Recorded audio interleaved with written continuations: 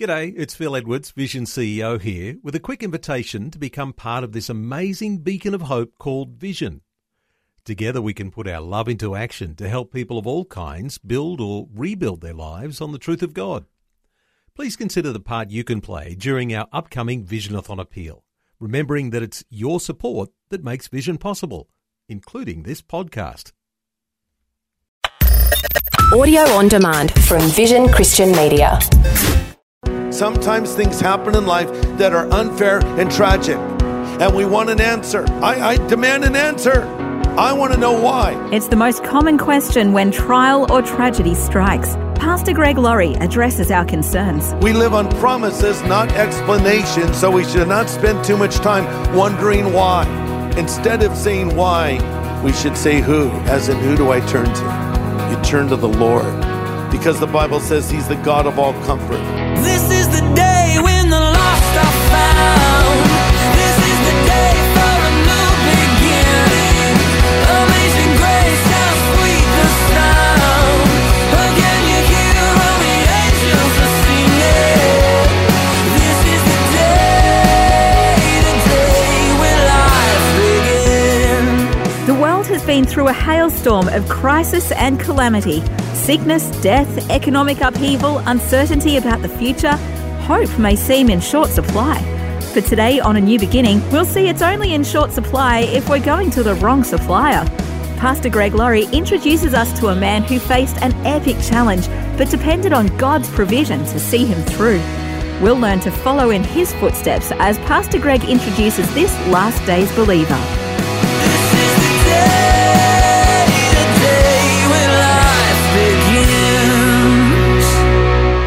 Well, the guy I want to focus on, well, everyone knows the story. His name was Noah. He was a last days believer because he was living in the time before the flood came. Why did the flood come? Why did God send judgment on the earth the first time? The answer is found in Genesis 6. I want you to turn over there if you would. Genesis 6, first book of the Bible. Genesis 6:5 gives us a description of the world in the days of Noah. Then the Lord saw that the wickedness of man was great in the earth, and that every intent of his thoughts was only evil continually. You might underline that. Only evil continually. And the Lord was sorry He made man on the earth, and He was grieved in His heart. I'd underline that too. I'll come back to it. So the Lord said, I'll destroy man whom I've created from the face of the earth, man and beast, creeping thing and birds of the air. I'm sorry I made them. We'll stop there. What exactly was going on here on planet Earth to bring God's wrath so heavily? Genesis 6:5 gives the answer. The Lord saw the wickedness of man was great in the earth, and every intent of the thought of his heart was only evil continually. And God said He's grieved. Now, it's interesting that the word grieved is used here in verse 6. You only grieve for those you love. You don't grieve when some random person cuts you off on the road. You get angry maybe, upset, but it doesn't grieve you. It grieves you when your child is disrespectful or goes astray, or someone you love or care about says or does something that hurts you. You're grieved only by the people you love, right? So the fact that God uses the word grieve shows us that this is hurting the heart of God because He loves humanity. And so their wickedness was great. They just wouldn't stop. It just became more and more intense. But wait, did these people have an opportunity to believe? Listen to this. God is going to judge people according to the light that they have received. But I suggest to you, we've received a lot more light than people realize. As an example, we have the light, if you will, of nature. Just the handiwork of God surrounding us, speaking of His power and His creative ability. I mean, to me, it takes more faith to say there's no God and this all happened randomly than it takes to say, I believe that there's a creator behind all of these things. Romans 1:18 says, God shows His anger from heaven against wicked people who push the truth away from themselves because He's put this knowledge in their heart. From the time the world was created, people have seen the earth and the sky and all that God made, so they have no excuse for not knowing God. And by the way, at this time, earth was in much better shape than it is now. Now, if you go to a beautiful place like Hawaii, you see the handiwork of God in a sunset. People just sit out there and wait for the sun to set. It's just so amazing. That's something the Lord does for us. But at this time, historically, things were still in a quasi-Eden-like state. We're closer to God's original creation than we are now. So the power of God was on display. They had all of that. Number two, we have the testimony of conscience, or the light of conscience. Romans 2:14 says, even when non-believers who do not have God's written law instinctively follow what the law says, they show in their hearts they know right from wrong because God's law is written with them, in their own consciences, accusing them or telling them what they're doing is right. So you say, what about the person who's never heard the gospel? Well, you have the testimony of nature and you have the testimony of your own conscience. You know instinctively what right and wrong are. And so many of us don't even live according to those dictates. Some will say, I don't like organized religion. What does that even mean? I don't like organized religion. Oh, do you like disorganized chaos instead? And what's your definition of organized religion? Praying a prayer, opening the Bible. I don't like anything organized. Okay. So what do you live by? I live by my own standards. I suggest you don't even live by your own standards. I think you break your own rules, so you make new rules up. And then you break those, don't you? So you have the testimony of nature, you have the testimony of your own conscience, and these people had the promise of a redeemer. God had revealed to Adam and Eve there was coming one who would crush the head of the serpent who had deceived them. And of course, that was a reference to the arrival of Jesus. And fourthly, the people had the godly lives of Adam and Eve. Even though Adam and Eve sinned, they still walked with the Lord after this. So they had that testimony. And so God will judge you according to the light you have received. Point number 3, Noah found grace in the eyes of the Lord. Genesis 6:8 says simply that. Noah found grace in the eyes of the Lord. Now, does that mean God had grace on Noah because he lived a righteous life? No, actually, it's the reversal of that. The word grace means God's unmerited favor. Because he received God's grace, he responded to the grace that God extended toward him. He experienced it. God loves us and wants a relationship with us. So he found grace or favor in the eyes of the Lord. Look, the only way a person comes into a relationship with God is by admitting their own need. And that's hard for a lot of people. We don't want to say, I need God. I'm strong. I can do this on my own. Aaron Rodgers in that interview went on to say, I think that Christianity is a crutch. Crutch? It's a whole hospital, man. I need more than a crutch. I need everything. I need every piece of equipment in that spiritual hospital. I have no shame in saying I need God. I'm not embarrassed to say I depend on God. We all should. Thanks for joining us for A New Beginning with Pastor Greg Laurie, Senior Pastor of Harvest Christian Fellowship in Riverside, California. Pastor Greg is presenting a study today titled The World Changer at the End of the World, Part 1. Let's continue now. Judgment was about to come. And I wonder if there's somebody here that has had a wake-up call lately. Something has happened in your life that's gotten your attention. Everything was going great, and then you got the call from the doctor, and everything changed. Everything was fine. Then your wife, your husband, your boyfriend, your girlfriend broke up with you. Your dog even left you. But the cat won't leave for some reason. And you really want the cat to leave, and you wanted the dog to stay, even more than your girlfriend, frankly. But whatever it is, something's happened, or you've had a close brush with death. But I think there's 3 things we should keep in mind when something like this happens. Number 1, remember that life is precious. Life is precious. I have an Apple Watch right here. Funny thing with this crazy watch, it periodically says to me, breathe. It's like, I'm breathing. It's even said it to me when I'm like working out. Breathe. Like, what's wrong with you? But I think there's a good message there. Breathe, right? That breath you're trying right now, that's a gift from God. Because there might be someone in a hospital room struggling, hoping for that next breath. But I just breathe in, I breathe out. That's a gift from heaven. And I shouldn't take it for granted. Every day of my life is a gift from God. Every single heartbeat, it's a blessing. Number 2, don't ask why, ask who. Don't ask why, ask who. Years ago, our son Christopher was killed in an automobile accident. It was crushing, devastating. I wondered if I would even survive it. It was so massive for both Kathy and myself and our son Jonathan and Christopher's wife, Brittany. It was just life-altering. And I called out to the Lord, and guess what? He was there for me. And he sustained me on that day and sustains us all to this day, because the Bible says he's the God of all comfort. Sometimes things happen in life that are unfair and tragic, and we want an answer. I demand an answer. I want to know why. If God told you, you wouldn't be happy. I mean, if the Lord said, all right, I'm tired of you asking why, I'm going to tell you why. Are you ready? Write this down. Okay, I'm ready. Ready? Here's why. I don't agree with that. You wouldn't like it. It wouldn't make sense to you this side of heaven. We live on promises, not explanations, so we should not spend too much time wondering why. Instead of saying why, we should say who, as in who do I turn to? You turn to the Lord and you cry.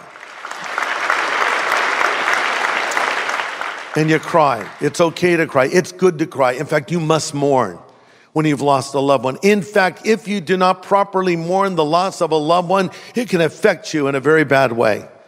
Because you cry out to God. You bring your pain to God. You bring your sorrow to God. And then the last thing is we must prepare. We must prepare. Life is precious. Don't ask why, ask who. We must prepare. Death is not a respecter of persons. It doesn't care if you're rich or poor, religious, or you have no faith at all, if you're famous, infamous, or not known. It knocks at every door. It'll knock at your door. It'll knock at mine.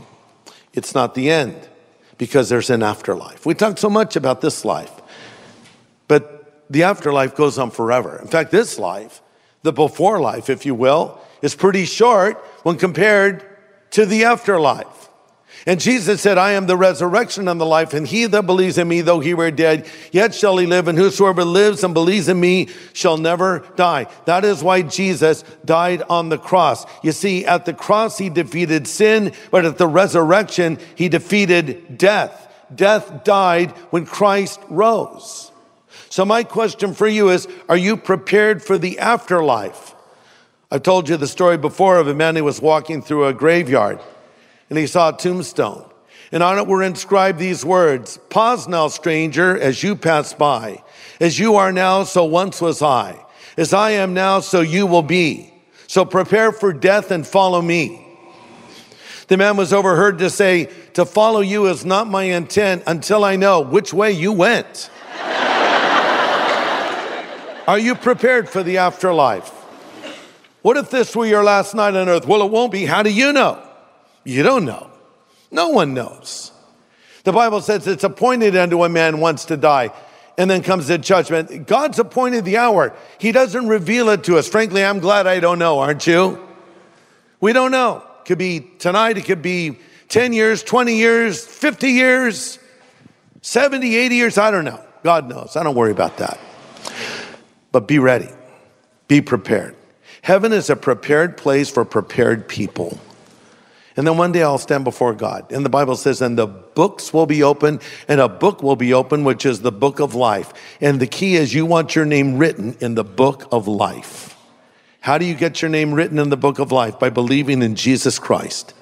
If you've put your faith in Christ and you've asked him to be your Savior and Lord, your name is in the book, and no one's taken your name out of the book. You're good to go. But then there's the books. Books are going to be opened. And I wonder what's in the books. You know, the Bible doesn't say. Maybe one book is a book of all the times you heard the gospel and blew it off. Maybe another book is a record of how you had your own standards that you didn't even live by. Maybe another book is all the commandments you broke. Man, I don't know what's in the books, but whatever it is, it's not real good. Because if you're even at this great white throne judgment, that's bad. But you don't have to be there at all. You see, Jesus died on the cross and he absorbed the wrath of God in your place so you don't have to deal with it. He died there for you. He, as I've said many times, he came to pay a debt he did not owe because we owed a debt we could not pay. Noah found grace in the eyes of the Lord. You can have this grace in your life because the Bible says, for by grace you are saved through faith, not of works, lest any man should boast. You're not going to get to heaven because of all the good stuff you've done. You're going to get to heaven because of this sacrifice Jesus made for you on the cross. And you admitted you're a sinner and you turned from your sin and you believed in him. Then you can know, listen, you can know that you'll go to heaven. Do you know that right now? If not, why would you not want to get this resolved? Frankly, is there anything more important than that you could think of? Anything? Than where you'll spend eternity? And so I want to close with just an opportunity for anybody here, anybody watching, listening, wherever you may be, to make sure your name is written in the book of life, to put your faith in Jesus Christ. He stands at the door of your life and he knocks and he says, if you'll hear his voice and open the door, he will come in. If you've never asked Jesus to come into your life, you can do it right here, right now. And you can be prepared for the afterlife and not be afraid of death any longer. So let's all bow our heads and everybody praying. Father, thank you for your word to us tonight. And I pray for any person here, or maybe they're watching or listening, wherever they may be. If they don't have a relationship with you, help them to come to you now, we pray. Amen.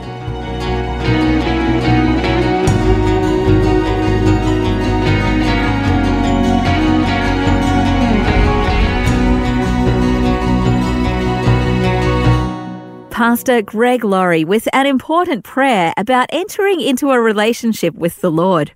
And if you'd like to make that kind of change in your relationship with God today, Pastor Greg will help you do that right now. As you've been listening to this today, maybe you've heard another voice. By that I mean, you heard me say a few things, but you heard God's voice speak to you deep in the recesses of your heart. And it suddenly dawned on you, this is what I need. Or to state it more accurately, this is who I need. I need Jesus and I want Jesus, but maybe you don't know how to make that connection. Let me help you. Pray this after me right now if you want Jesus Christ to come into your life. Lord Jesus, I know I am a sinner and I am sorry for my sin and I need your forgiveness right now. Would you come into my heart and my life as Savior, as God, as friend? I choose to follow you from this moment forward. Thank you for calling me and accepting me and forgiving me. In Jesus' name I pray. Amen. I know that was a relatively short prayer. Maybe you felt something as you prayed it. Maybe you felt nothing. That doesn't really matter because God's word says, these things we write to you that believe on the name of the Son of God, that you may know that you have eternal life. It doesn't say, so you may think you have it, or you may hope you have it if God's in a good mood. No, that you can know it. And I want you to know, if you pray that prayer and meant it, Jesus Christ, the Son of God, has come into your life. So congratulations. You're now a Christian. Now continue to follow the Lord. And to help you, we'd love to send you some resources we call our New Believers Growth Packet. It'll answer many of the questions you might have and get you started in your new relationship with the Lord. Just ask for it when you call 1-800-PRAY-FOR-ME. That's 1-800-772-936. And the team would love to pray with you too. Call 1-800-772-936 today. Next time on A New Beginning, join us for more insights from the life of Noah about living wholeheartedly for God, no matter what's going on around us. This is the day when life begins. Today's message from Pastor Greg Laurie was called The World Changer at the End of the World. If you'd like to listen again, just download the free Vision Christian Media app where it's available as a podcast, along with more inspiring Christian content. Just search your app store for Vision Christian Media. Station sponsor. Thanks for taking time to listen to this audio on demand from Vision Christian Media. To find out more about us, go to vision.org.au.